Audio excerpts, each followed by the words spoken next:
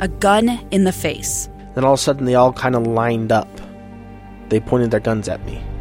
And this is the point where I thought, I'm going to die today. Started 2 years of horror for an American in Venezuela. They said, you need to give us your phone and get ready because you're coming with us. I'm Becky Bruce, and I spent a year researching and piecing together Josh and Tammy Holt's story about their ordeal in a notorious prison.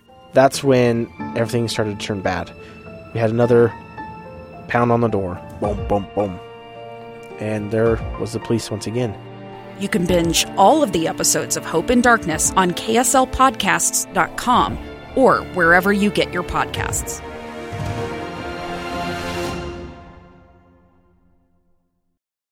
This week on Beyond the Badge, we honor Ogden police officer Zachary Nold, who we spoke with on the day before he was leaving for Texas for training with the Utah National Guard. His lieutenant, Nate Klein. He is one of the most outgoing, generous officers that I've had the pleasure to meet. Officer Nold works with a program called Labs for Liberty. So the dogs are service dogs. They're not just comfort animals. Essentially, they'll do tasks such as turn off the lights, pick stuff up, go find your wallet, go find your phone. We can teach them up to 140 tasks. We have dogs that will even brace for you. The program has expanded. He has brought his experience with that generosity, with that program to our police department, and not only ours, but to other police departments and other citizens in the community. Officer Nold isn't from Utah, but when I came to Ogden, I fell immediately in love with the people in the community and the fact that the city itself is turning around and that I'm part of it. Thank you for your service, Officer Nold. Beyond the Badge is made possible by the generosity of the Larry H. and Gail Miller Family Foundation.